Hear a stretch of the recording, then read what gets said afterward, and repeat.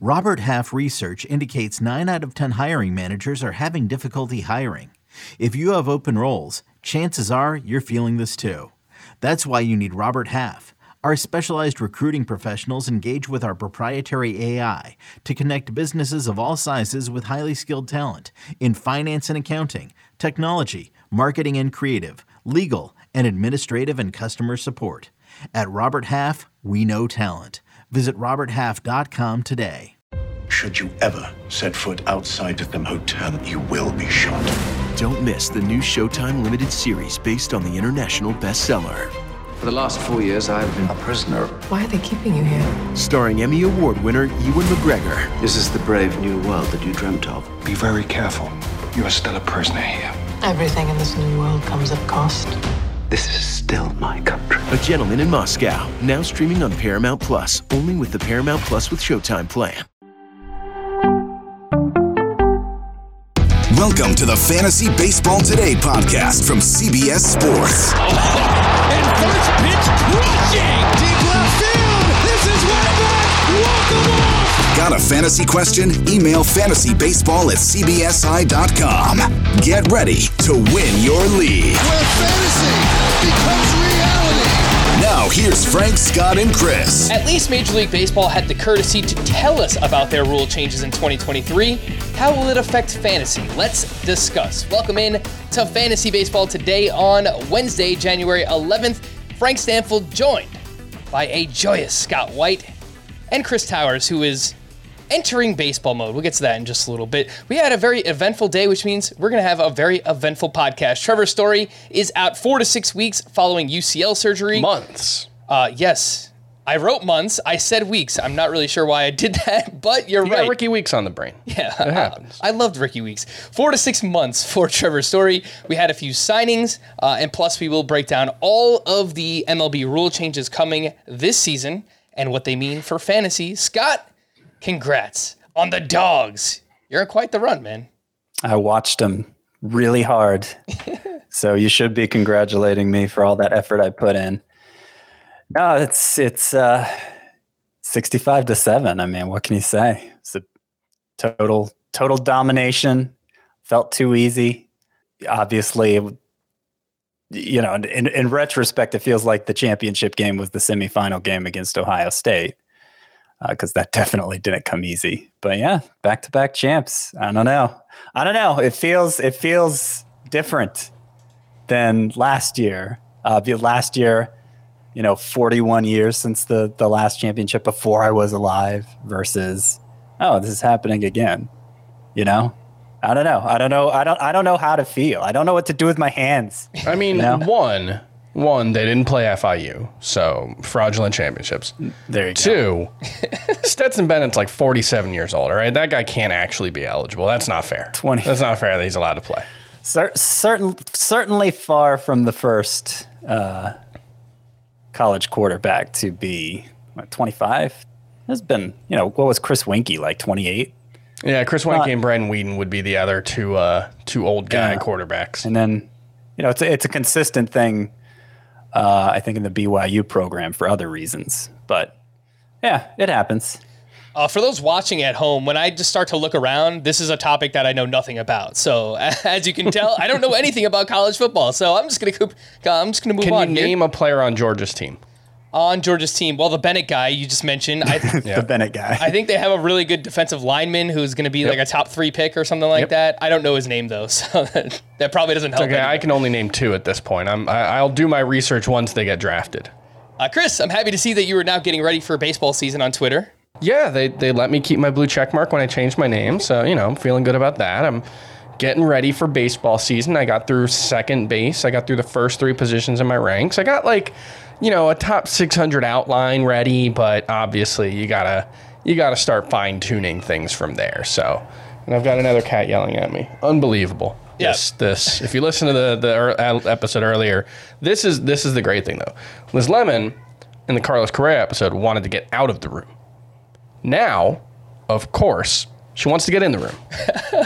This is ridiculous. Feel free to just throw your headset off and let your cat in and out as you please throughout the podcast. Chris, absolutely no worries. Let's start off with the news and notes. Obviously, the big news of the day, well, I guess second biggest news of the day, Trevor Story's injury. If you're looking for the Carlos Correa content, Chris did mention that we did an emergency podcast earlier in the day, so you can give that a listen. Go watch it on YouTube, wherever you consume. But that other news, Trevor Story underwent an internal bracing procedure on the UCL in his right elbow on Monday and is going to miss time. How much time exactly? Pretty wide range of return dates that I've seen from May through maybe not even this season, but I think the realistic timetable is 4 to 6 months. So something like May to July. Chaim Bloom did say the Red Sox, quote, can't bank on Story playing in 2023. So do with that what you will. Scott, the second base position already wasn't great. I think recently on a podcast, I tried to make the case that it was all right. Well, it just got worse. They lost Trevor Story. His ADP was 73 as the fifth second baseman off the board. How far does he drop in your second base rankings? And let's say you play in a league with IL spots. What point of the draft would you actually consider selecting Trevor Story? Well, it obviously depends on the league size, the league format. The shallower the league is, the more you should be willing to invest in him because the easier it is to find a replacement player. So I actually downgraded him less in my head-to-head points rankings than in my roto rankings because head-to-head points leagues tend to be smaller and fewer hitters rostered overall. So you could probably make do, with a spare second baseman easier than you can in a standard roto league. But I dropped him. Basically, he's more of a late round pick now for me. Where that actually puts him at second base would be around near the 20 range at second base, little inside the top 20 for Trevor Story. And yeah, I mean, it'd help if we had a clearer timetable. I'm expecting roughly mid-season, whether that's June or July. Nailing it down that precisely would be hard to do. I don't take the Chaim Bloom comment that seriously about, we can't bank on him coming back at all this year. I kind of saw that as, strategically setting expectations low so that the team can get used to the idea of being without him. And so there's no over promises of when he's going to return. Generally, the timetable for this procedure is less than that of Tommy John. And, Tommy John doesn't take as long for hitters as it does for pitchers. So, 4 to 6 months, probably about right. So I'm thinking mid-season for Trevor Story. That would put him on close to the same timetable as Bryce Harper. Obviously not the same caliber of player as Bryce Harper, but I think a similar downgrade there. More than what it means for Trevor Story is what it means for the player pool as a whole, because second base was already looking pretty yucky. Yeah, and I think it also affects Rafael Devers, which I'll get to in just a little bit. Chris, Trevor Story was expected to play shortstop for the Red Sox. As of now, Roster Resource has Enrique Hernandez at shortstop. They have Christian Arroyo at second base, and they have Jarren Duran playing center. John Heyman mentioned Elvis Andrus, Jose Iglesias, and Josh Harrison as potential replacements there. Obviously, none of those very exciting. Elvis Andrus was pretty awesome down the stretch last year, but not sure we can expect that once again. There is a prospect in their organization that I know Scott likes quite a bit, Enmanuel Valdez, who last year hit .296 with 28 home runs, a .918 OPS as a 23-year-old in the minors. So maybe he gets a shot here. Are you interested in a Valdez or anyone else kind of that's filling in here for the Red Sox? I think we probably are far enough away that it's too early to say one way or the other way whether you should be interested in any prospects. My guess would be that Boston's going to sign someone.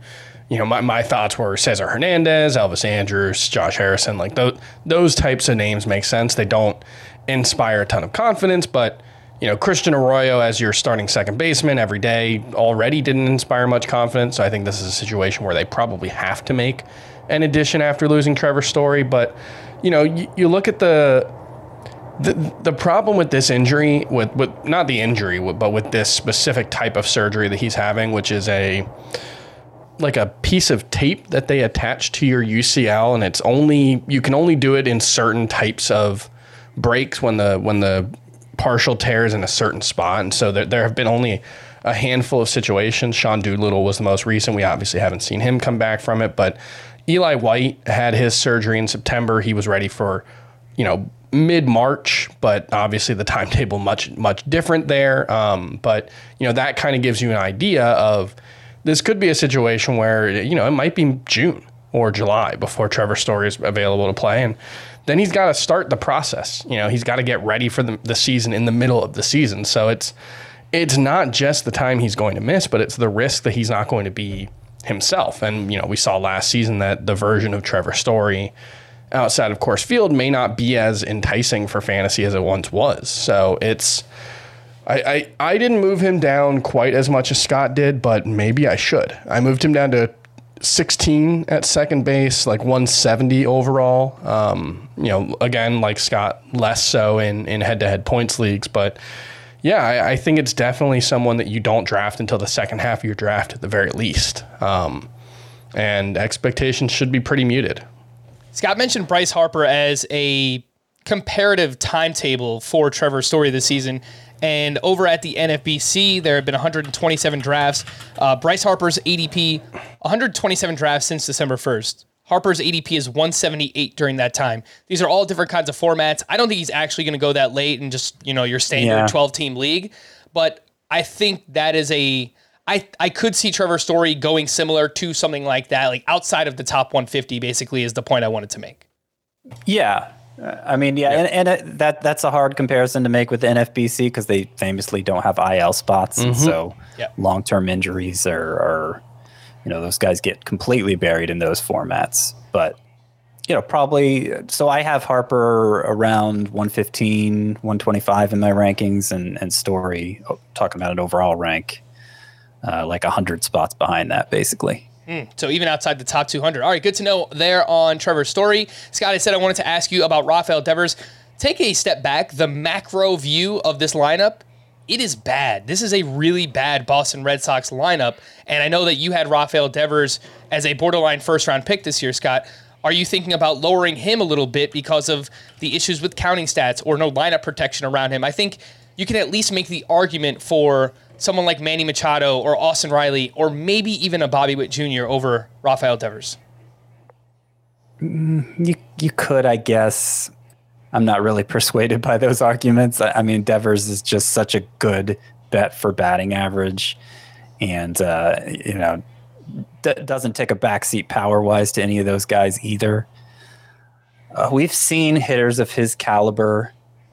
Granted, I mean, his RBI runs total suffered last year. They did. It dropped a lot from 2021, and so maybe that's just going to continue. But I do think there was an element of flukiness to it, and certainly we've seen, like when the Guardians had awful lineups, Jose Ramirez was still studly. When the Braves were rebuilding, Freddie Freeman was still studly. Like this question has come up when you have the stud batter in the middle of a bad lineup, and I think usually it turns out fine. It does raise the risk, I guess, of him continuing with low run and RBI totals like he had last year.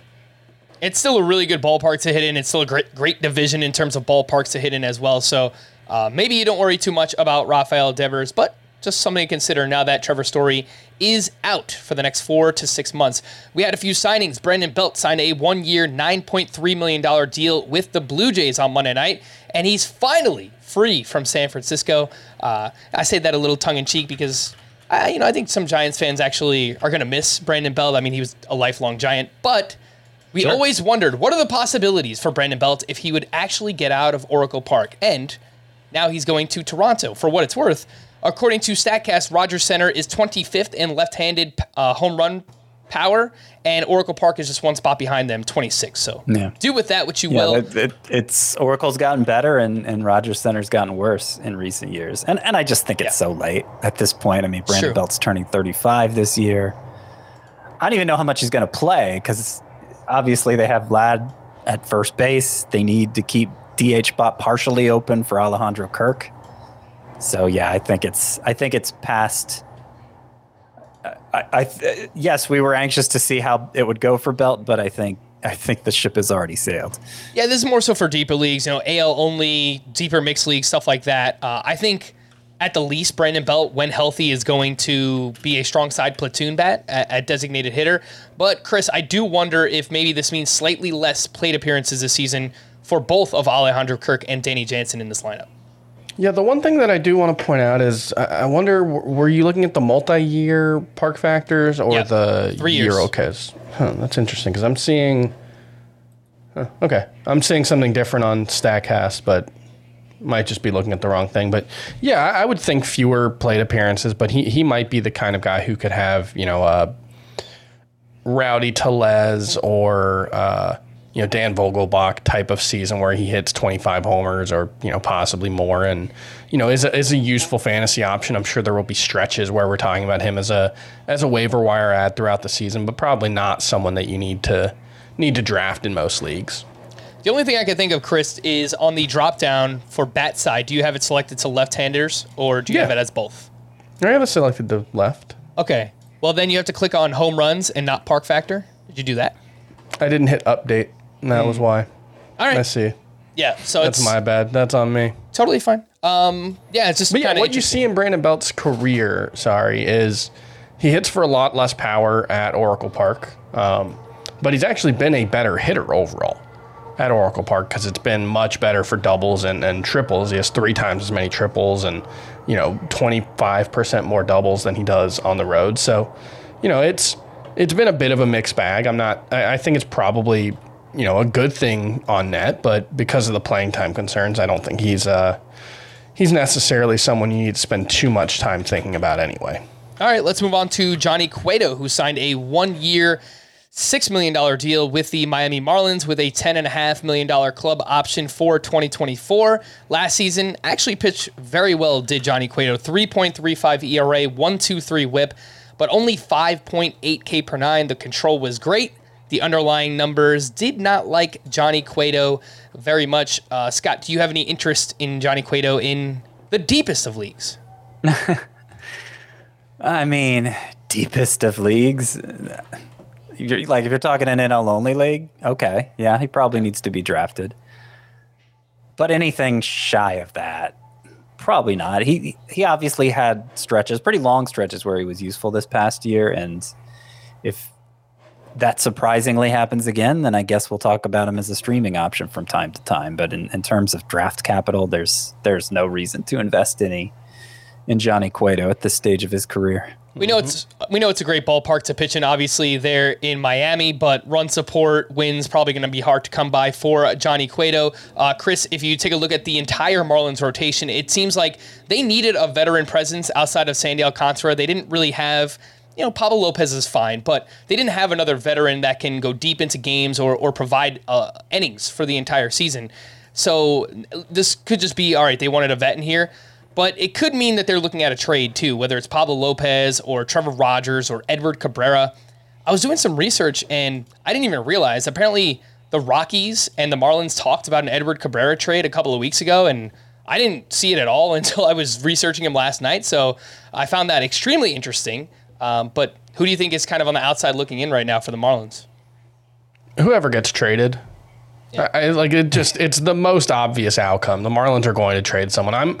I'm probably more pessimistic on the Marlins rotation than most people who think about professional baseball at this point, because I think you kind of saw last year, when you build a rotation around young arms who all throw 98 miles an hour, they're going to get hurt. And so I think they needed another guy regardless. This is not a team that has, I think, the kind of depth a lot of people think, because attrition, 2 of these guys are going to get hurt in spring training. That's just how this works when you have guys who throw that way. It's just, I think there's going to be a trade, but I think whoever gets left out at the start of the season, Braxton Garrett is another guy who showed a lot last season. Yep. Trevor Rogers. I'm looking at the roster resource page for the Marlins right now. If we presume Cueto has a spot already and he's not a long man, there's no way they gave him $6.5 million not to have a spot. That's 40%. Well, have you seen the contracts relievers have been getting this offseason? If we presume Cueto's in the rotation, then 2 of Edward Cabrera, Braxton Garrett, and Trevor Rogers won't be. Yeah. But, life finds a way. Someone will get hurt. Someone will get traded. I think those guys are going to make 20 starts somewhere, at least. Mm-hmm. And I'll just get out ahead of this now in case it happens. Pablo Lopez, if he's traded, his career splits, he is much better at home in Marlins Park than he has been on the road. So let's just say, for example, he winds up, with the Boston Red Sox or a team like that. I don't necessarily think that's going to be a good thing for Pablo Lopez's value. So just something to consider if that trade does go down. Corey Dickerson signed a 1-year, $2.25 million deal with the Washington Nationals. Not much there, lots of contact, decent batting average, but pretty empty stats at this point for Corey Dickerson. Could actually hurt my guy Stone Garrett, which don't really love, but we'll see what happens. And a few rumors out there. According to Hector Gomez, the Giants are showing interest in Gary Sanchez, who could probably platoon with Jock Peterson at DH and play a little catcher. And according to John Heyman, the Padres are among the teams interested in Nelson Cruz. Somewhat interesting because they also signed Matt Carpenter this offseason. So not really sure where everyone would fit, but life finds a way, as you guys mentioned. It feels like Gary Sanchez and Joey Bart are kind of the same player, doesn't it? Yeah. Yeah. I mean, Joey, interesting. It's hard. Bart might be like the one catcher in baseball who strikes out more than Gary Sanchez. I was just going to say that. You're not going to find many catchers who do that, but Joey Bart might be the one who strikes out more than Gary Sanchez. Let's get into these MLB rule changes. There's a lot coming up this season in 2023. We'll go through each of them and figure out what it means for fantasy baseball. There's also a great article that Scott wrote on the site, which I will include in the podcast and the YouTube description so you can follow along and just generally see what kind of thoughts Scott had on each of these rules, even though you're about to find out anyway. Well, I mean, before we get into it, I will point out that a couple of the rules have a much, much bigger impact on the fantasy game than some of the others. And in fact, the one that has the biggest impact on the fantasy game, if you're just looking at a rundown of the rule changes, is kind of a subheading under the rule change. But you'll understand what I mean when we get to it. Yeah, we're going to get to it right now. Each of these rules has been tested extensively in the minors, and we're going to start with the pitch timer because it'll transition nicely into our next rule change after this. But again, it was implemented to create a quicker pace of play here in baseball games, and there will be a 30-second timer between batters. Between pitches, there will be a 15-second timer with the bases empty and a 20-second timer with runners on base. And apparently this reduced the average time of minor league games by about 26 minutes throughout all of the testing process. So that's pretty good. I think faster baseball games, Chris, we were talking beforehand, I think that's a plus for everyone involved. Absolutely. And it's worth noting, it's not you make the pitch, you have 20 seconds to make the next pitch. It's from the time the ball gets thrown back to the pitcher, whether it's the umpire throwing it to the pitcher or the catcher. And batters also have to be in the box with 8 seconds left. They have to be in the box and ready with 8 seconds left on the pitch timer. That's the other aspect of the rule. And something I saw out in the Arizona Fall League, and we couldn't figure it out at the time, catchers were lobbing the ball back to their pitchers. Like, we thought they were throwing knuckleballs back to the pitcher. What's going on here? And apparently that buys pitchers an extra second, half a second or full second for them to recover. So if you see catchers doing that this season, apparently that might be the reason for doing so. The rest of this rule, a pitcher must begin his delivery before the expiration of the pitch timer. Pitchers who violate the timer are charged with an automatic ball, and batters who violate the timer are charged with an automatic strike. I really don't think that this will be affected too much. I don't think pitchers will be affected too much by this, but these were some of the pitchers I noticed that had the slowest tempo in baseball this past season. Scott, you can let me know if you're worried about any of these guys. Again, I don't really see much, but the names here that stood out: Shohei Ohtani, Luis Garcia of the Astros, Corbin Burns, Michael Kopech, Yu Darvish, Lucas Giolito, Alek Manoah, Jordan Montgomery, and Kevin Gausman, Aaron Nola, and Justin Verlander. Apparently, those were the slowest starting pitchers in terms of tempo this past season.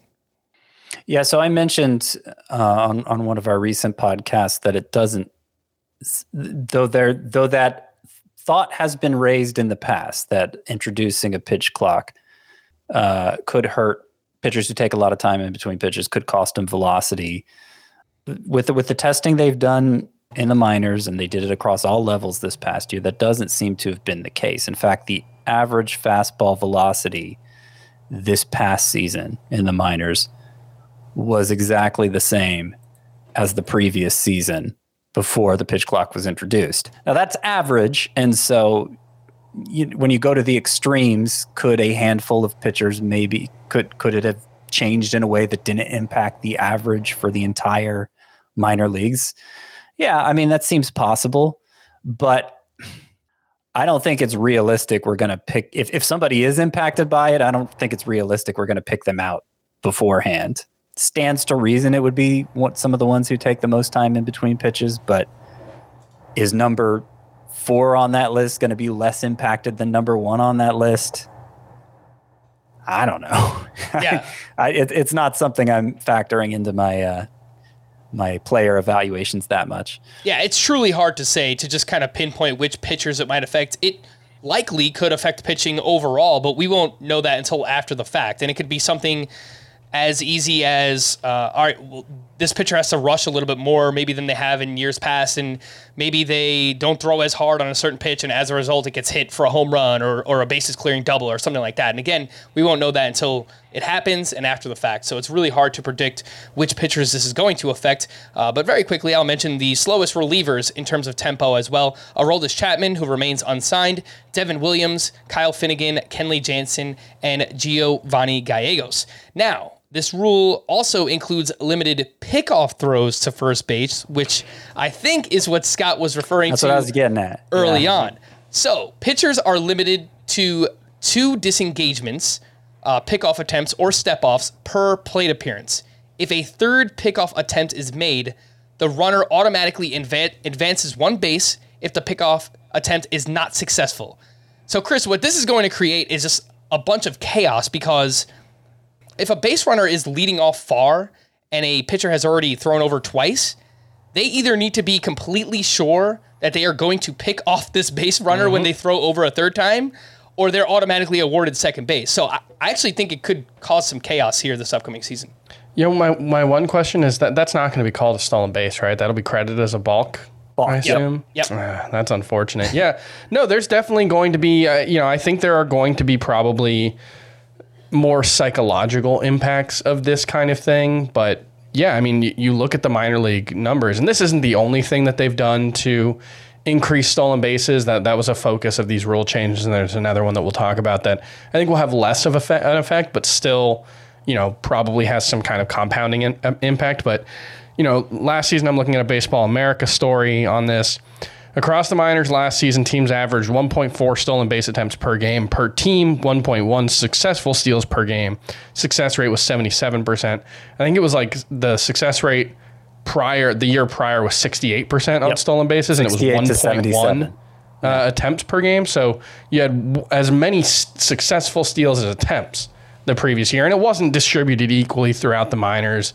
I would imagine it was less impactful at the higher levels, where teams are going to be, a little more concerned about actually trying to win games rather than, letting players do whatever they want. But, this is the one that I think, along with the larger bases, is going to potentially have the biggest impact on fantasy baseball, because stolen bases have become so scarce, and it's at least possible that we're going to see a lot more stolen bases this season. The 28% increase or whatever it was in successful steals in the minors last season. That's a significant number. The question will be, is this just Trey Turner and John Birdie and Adalberto Mondesi? Are those the guys who are going to run more? Or is it going to be, the 10 steal guys become 13 steal guys, and the 15 steal guys become 19 steal guys? Is it going to be distributed equally? And I think that's probably a harder question to answer, but it's going to be fascinating to see. It is a fantastic question, by the way, Chris, and it's something I've also looked into, and I do have an interesting take and some names that I think could be, very specific names that I think could benefit from this moving forward. Again, I just want to point out the stat that Chris revealed. With this rule in place in the minors last season, steal attempts per game have increased from 2.23 in 2019 at a 68% success rate to 2.83 in 2022 at a 77% success rate. So this is massive, and it's something that Scott has been hitting on all offseason, and it's also in conjunction with another rule that I'm going to bring up right now. which is the bigger bases. The bases traditionally have been 15 inches square, will instead be 18 inches square. Home plate will remain unchanged. The primary goal of this change is to give players more room to operate and to avoid collisions, though it also can improve stolen base success rate. The change will create a 4.5-inch reduction in the distance between first base and second base, and between second base and third base. Scott, I know that you have a bunch of specific stats that compare the early 2000s to this past season. So if you want to go over any of those and kind of give people an idea of how much steals are going to go up moving forward. As a matter of fact, I do. And I do want to mention, though, the stolen base size increase is less significant than the pickoff limits, I think. Right.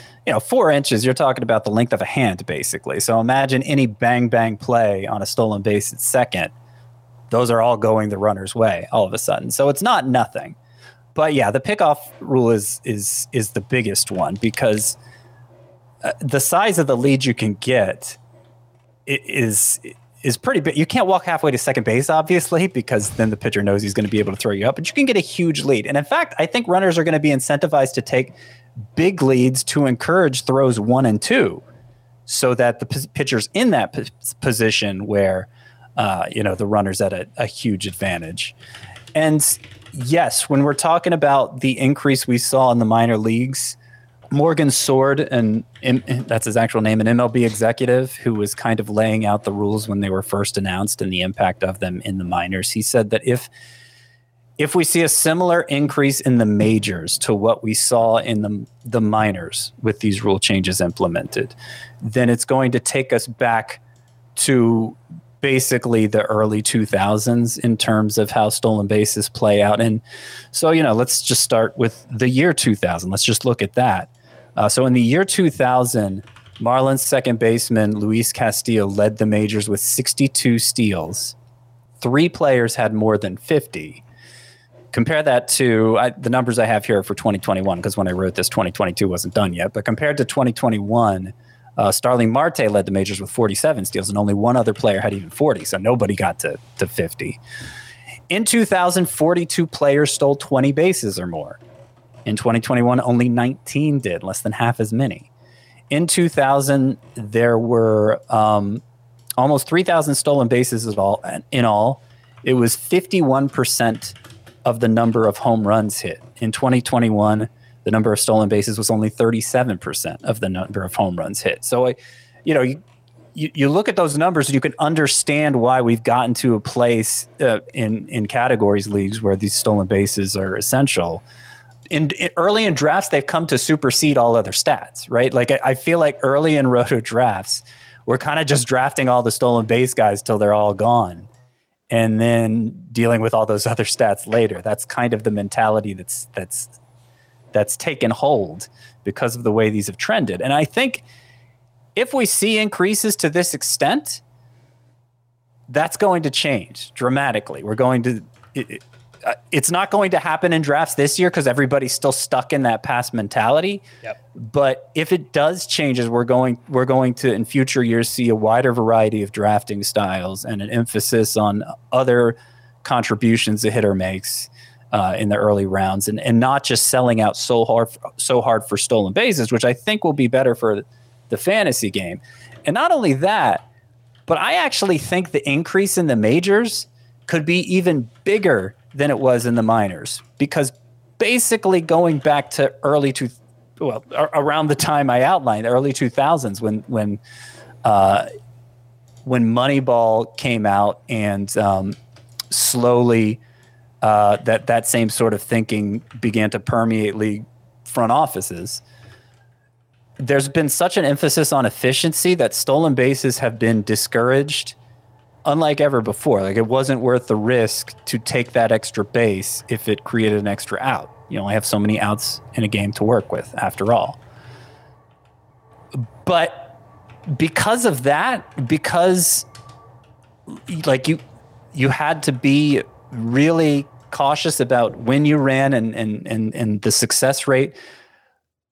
Stolen bases in the majors in 2021, the success rate was 76%. The success rate was basically what it became in the minors after they implemented these rules change. So they were taking much bigger risks in the minors previously, understandably, because the emphasis wasn't on winning. The emphasis was on development. They were already, relatively speaking, running wild in the minors, willing to get thrown out 32% of the time. And they weren't doing that in the majors. Well, if you get that, if these rule changes allow the success rate to creep over 80%, like we see a corresponding improvement in the success rate in the majors, like we saw in the minors from 68% to 77%. If the starting point's 76% in the majors, we're getting up to 80, 85 success rate on stolen bases.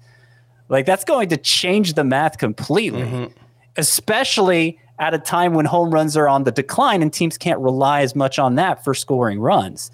So I'm kind of throwing everything out expectation-wise for stolen bases. Could be like in basketball with the introduction of the three-point line. When the three-point line was initially introduced, basically only guys who were really good at three-pointers or only situations where you were desperate for a three ended up having a three-point attempt. And as you've seen the NBA move along and embrace the efficiency revolution that Major League Baseball has, you've seen teams are more comfortable with having worse shooters take threes because we understand that the math works out that way. And that could be what we see in Major League Baseball is it might not be a situation.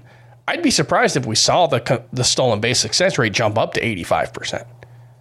But it might be a situation where the stolen base rate jumps up to 78%, but teams go from, well, John Birdie has a green light and nobody else runs because he's the only guy who can do it, to, well, if we can get a 78% chance, like if we creep past that, this is worth doing mode, then it will probably see a lot more, like Scott said. And just to give some more numbers to what we've seen, I went back and compared all AA and AAA players from 2021 to 2022. In 2021, there were 11 players between AA and AAA who stole at least 30 bases. In 2022, that jumped from 11 to 32 players with 30 plus steals. Wow. In terms of 20 steals, you had 34 guys steal 20 bases in 2021 between AA and AAA. You had 66, so almost double the number of 20 steal players. And with 10 steal players, you had 96 between 21 and 134 and 22. So you do see the guys who are better at running ran more. You saw a bigger increase in 30 steal guys than 20 steal guys, and a bigger increase in 20 steal guys than 10 steal guys, which makes sense, but you also saw an increase across the board.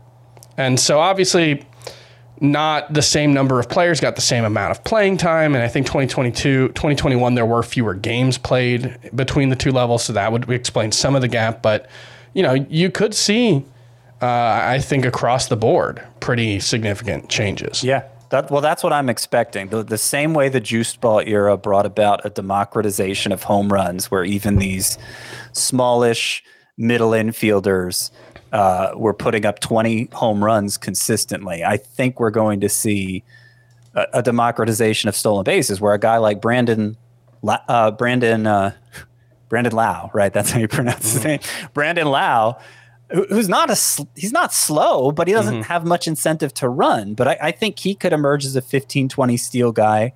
And a lot of other guys in that same range could. I like I was saying, I'm basically throwing out all expectations for stolen bases at this point, and happy to let in these roto drafts, happy to let everyone else go crazy for stolen bases in the early rounds, because I think it's going to be hard to predict how many stolen bases any team ends up with based on their investment in them, just because the distribution is going to change so dramatically.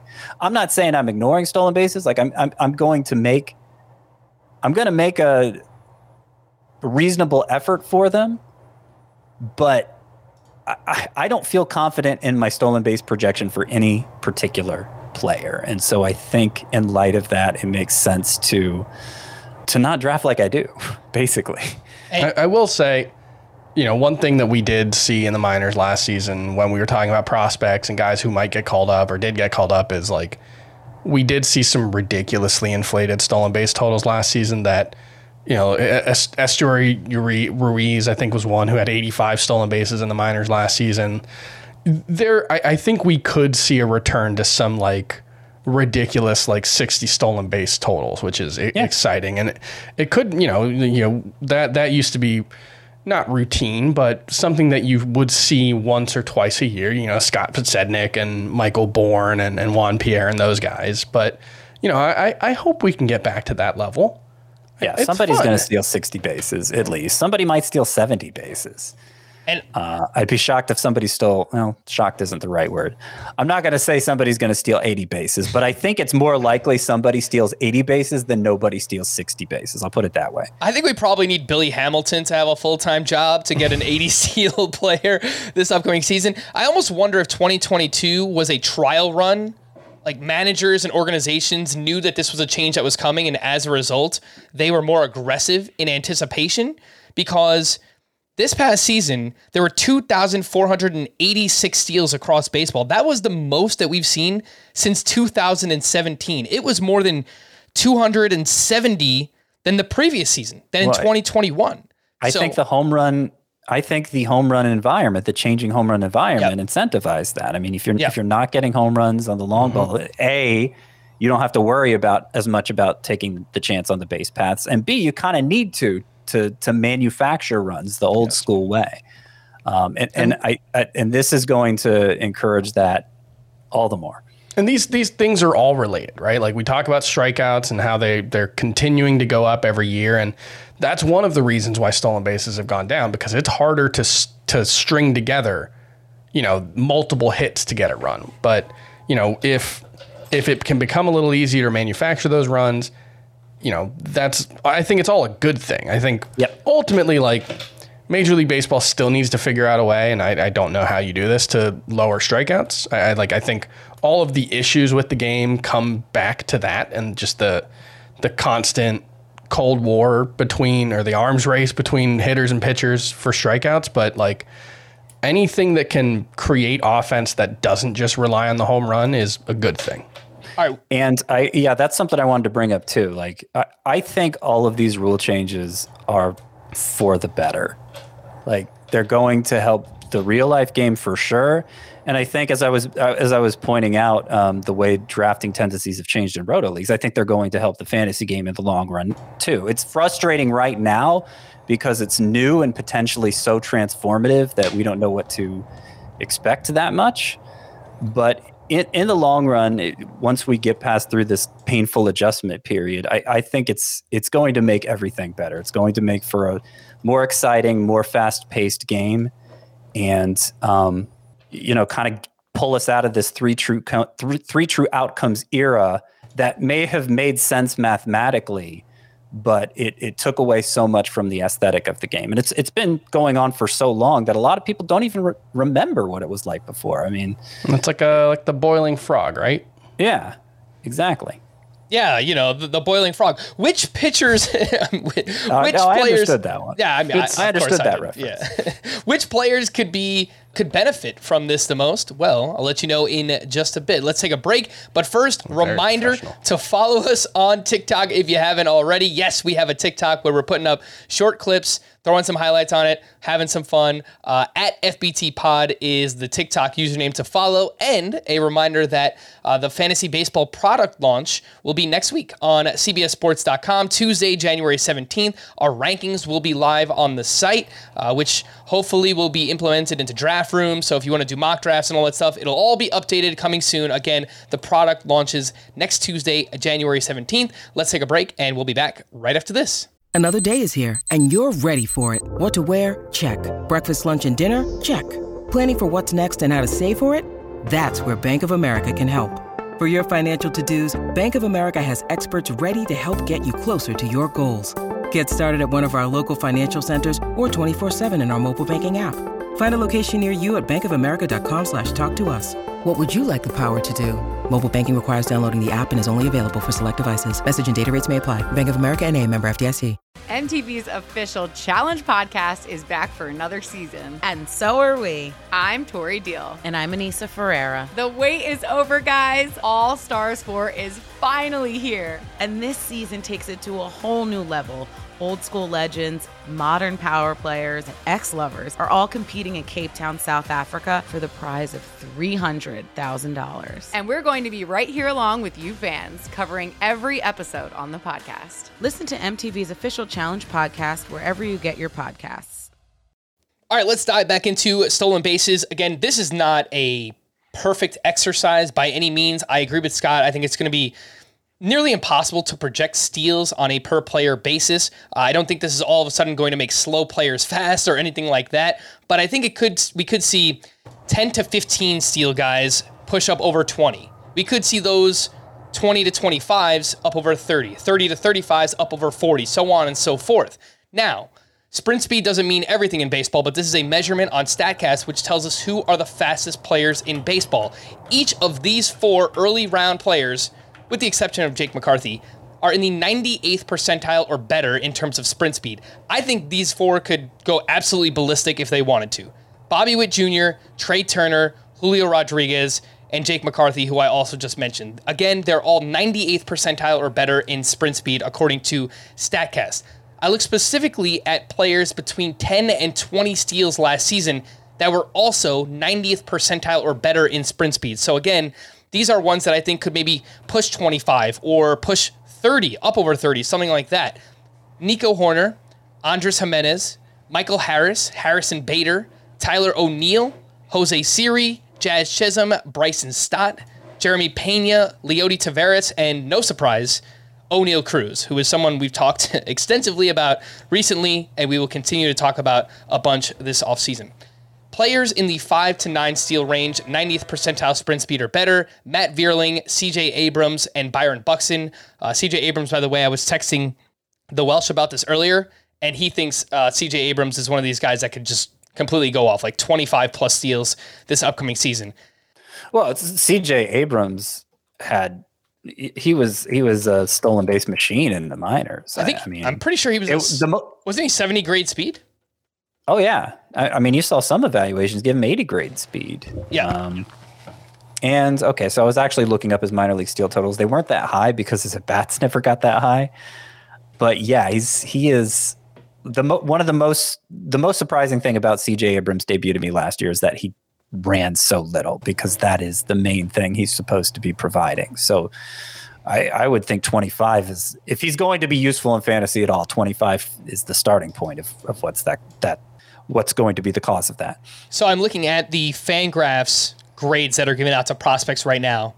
80 grade speed for CJ Abrams. So absolutely someone who could benefit. And one other player who didn't play enough, but actually led all of baseball in sprint speed last season, Corbin Carroll, 30.7 feet per second. He was 52 for 59 in stolen base attempts in 142 minor league games. Again, statistically, the fastest player in Major League Baseball last season. I think there's a chance he can go for 40 plus steals. The projection on Fangraphs, I get it. It's his first year rookie. These are conservative projections, but there's a real chance he hits 15 to 20 home runs with 40 plus steals. That is not out of the range of outcomes for Corbin Carroll this season. Chris, I know you took a little break. Were you letting Liz Lemon in or out? We bought an automatic cat feeder. You might have heard some kind of noise in the background just now, and I realized that only one of the cats is in the room right now. And so I can't let the automatic cat feeder go when only one of the cats is in the room. Because frankly, David Bowie needs to lose a little bit of weight also. So I don't want her to eat, because she will eat all of the food. So I had to kick her out of the room. All right. Felt bad. She was sleeping. Fair enough. Of the players that I mentioned, again, it's on the rundown too, if you want to just take a quick gander at it.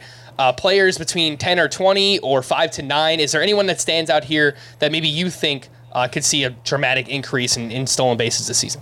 Yeah, I mean, 2 that jump out to me, and it's not on your list, but I think Ahmed Rosario is in this range. I think he's like 95th percentile in sprint speed as well, and he was like 18 stolen bases. We talked about him yesterday. But, you know, both him and Andres Jimenez are fully capable of stealing more bases, and if you look at their minor league record, they did.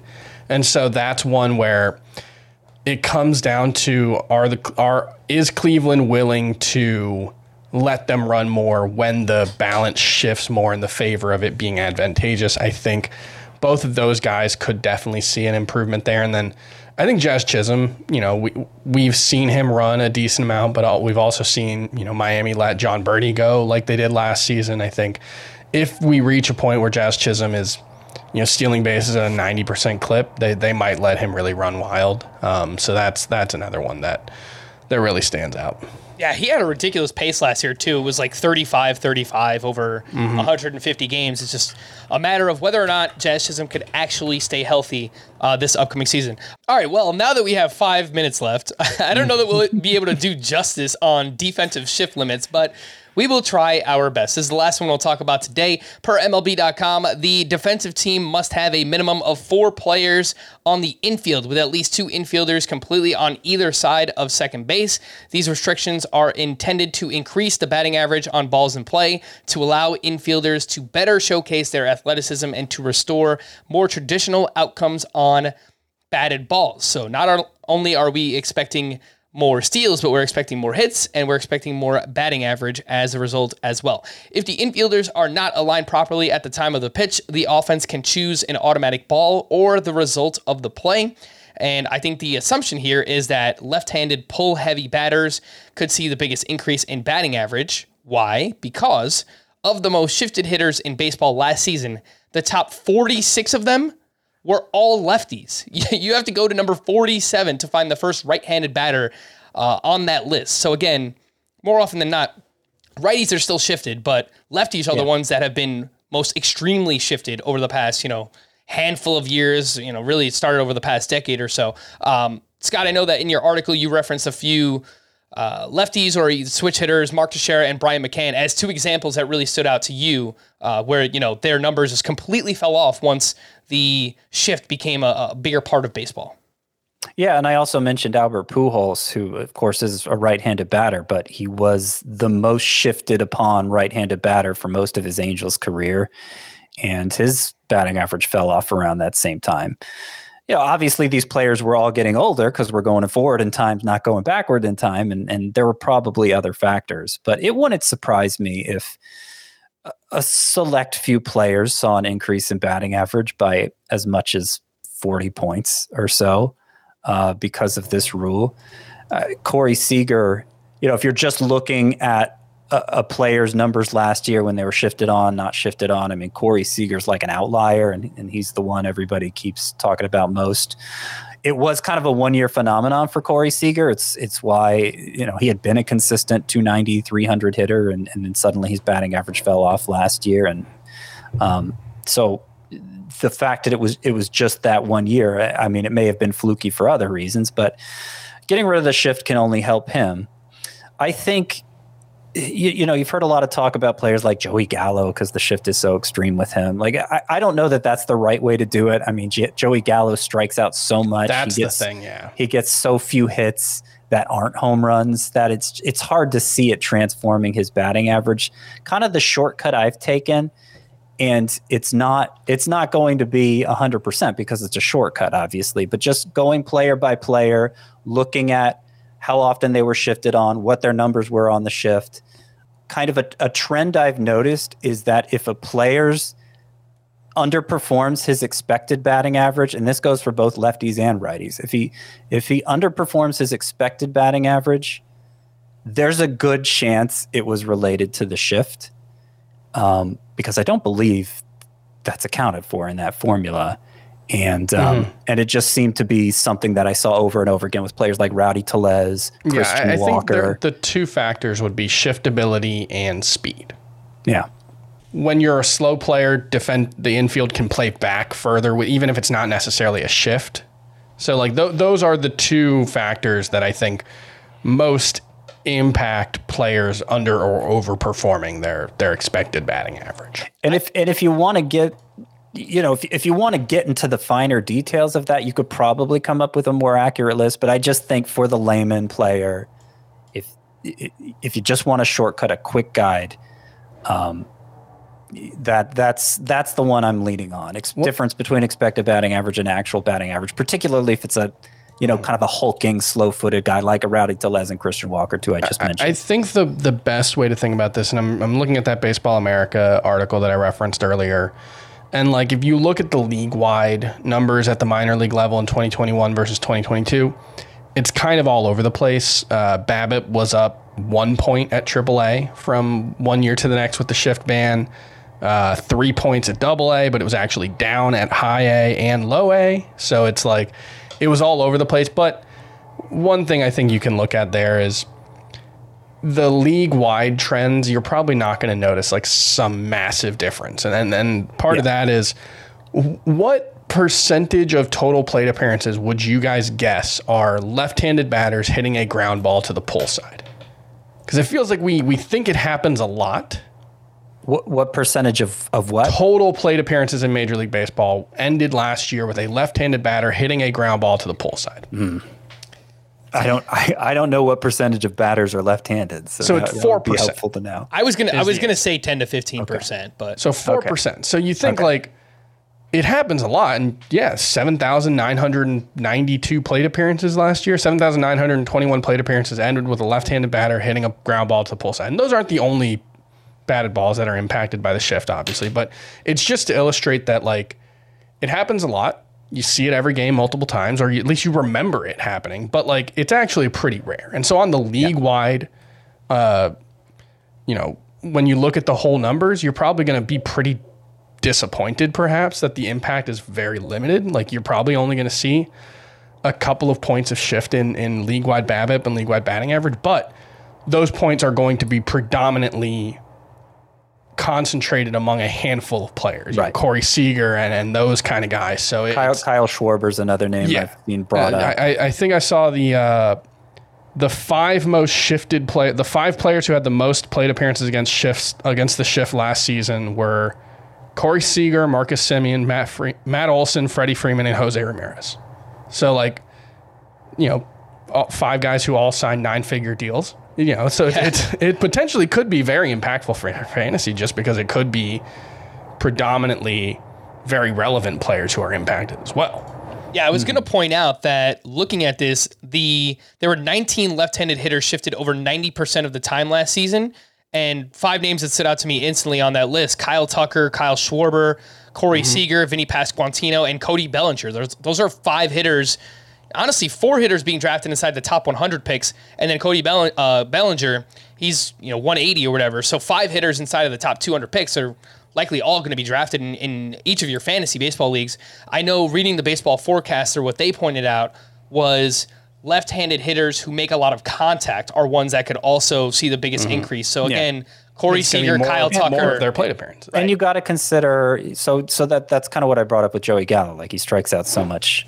You're talking about maybe 40 plate appearances total for Joey Gallo where this actually might come into play. Right, exactly. So, and then you also got to consider how often does this hitter put the ball on the ground? Because ones who do more often are going to be helped more than ones that do less often. Of course, that takes you to a completely new line of thinking, which is, are hitters in general going to keep putting the ball in the air so much in light of these rule changes? Because the fly ball revolution was a direct response to all the infield shifting that was happening. A common refrain at the time was, well, why adjust my swing to get around the shift when I can just hit it over the shift? And then more and more players were putting the ball in the air, and it paid off because the juice ball was entering play at about the same time.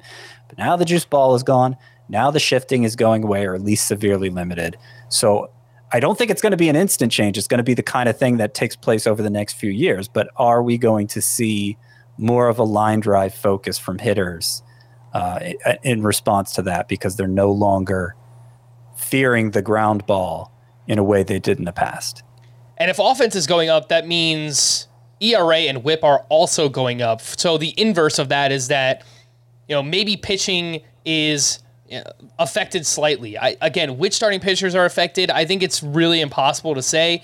What I did for this exercise is I looked at a few right-handed pitchers with high ground ball rates and lower BABIPs than league average last season.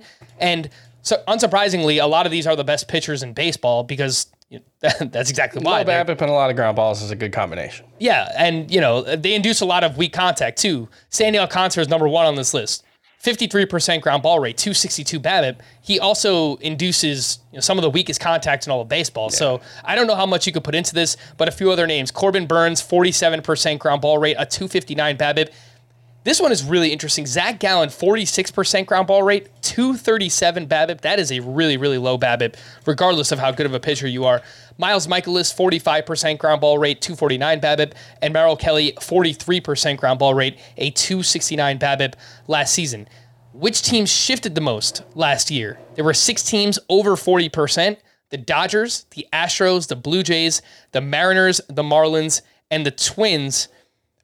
Seeing something like this, guys, does it maybe worry you a little bit about pitchers on those teams who have really low BABIPs? Julio Urias, Justin Verlander coming off of the Astros, Alek Manoah, Jose Urquidy. Any concern there? Well, no, I think that's an oversimplification because a fly ball pitcher like Urquidy is going to have a low BABIP. Yep. You know, and I've brought this up on recent podcasts how.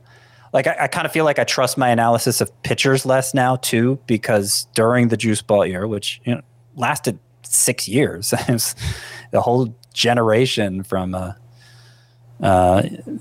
fantasy baseball standpoint, it became easy to value ground ball pitchers over fly ball pitchers because obviously a ground ball is never going to result in home runs, and home runs were being hit very easily. Well, now home runs are being hit less easily, and ground balls, we think, are going to result in more hits than they did during the juice ball era. So does that mean I like fly ball pitchers more now? Not exactly, but I at least have to give a Nestor Cortez more, show him more faith. A Tristan McKenzie. I need to show guys like that more faith than I would have during the juice ball era when I worried all those fly balls were going to turn into home runs. The one thing I would add, though, is, like we were talking about how this is likely a change, the shift change is likely something we will see more of an impact with individual hitters than at a population level. It's probably the opposite case, or at least, probably the opposite case for pitchers where because pitchers are going to see a whole population of hitters, right-handed hitters, left-handed hitters, guys who hit fly balls, all that stuff. Some pitchers do tend to see more left-handed batters or right-handed batters, but generally speaking, you see much more of a mix. And so you're probably going to see a much more muted effect of the shift change on the pitcher side because they're facing the whole population of batters rather than every time Corey Seager hits, he is a left-handed hitter who is going to get shifted. Whereas every time Julio Urias pitches, it's not necessarily going to be a left-handed hitter who gets a significant shift. Does that make sense? Yeah, that does make a lot of sense. Again, there's a lot of moving parts with each of these rule changes. And again, maybe the best route is to just kind of draft how you have drafted and maybe evaluate at the end of the season. But I think tangibly, we know a few things that are going to go up here, and it sounds like steals, batting average are going up, and as a result, we're probably going to see some ERA, some whips on the rise as well. Maybe not as great of a pitching environment as we just saw this past season. Whip more than ERA, I would say. Yeah, and that's something that Scott also points out in his article, which you can find at cbssports.com/fantasy/baseball. We went a little bit long here, but obviously there is a lot to talk about. For Scott and Chris, I am Frank. Thank you all for listening and watching Fantasy Baseball today. We'll be back again tomorrow. Bye-bye.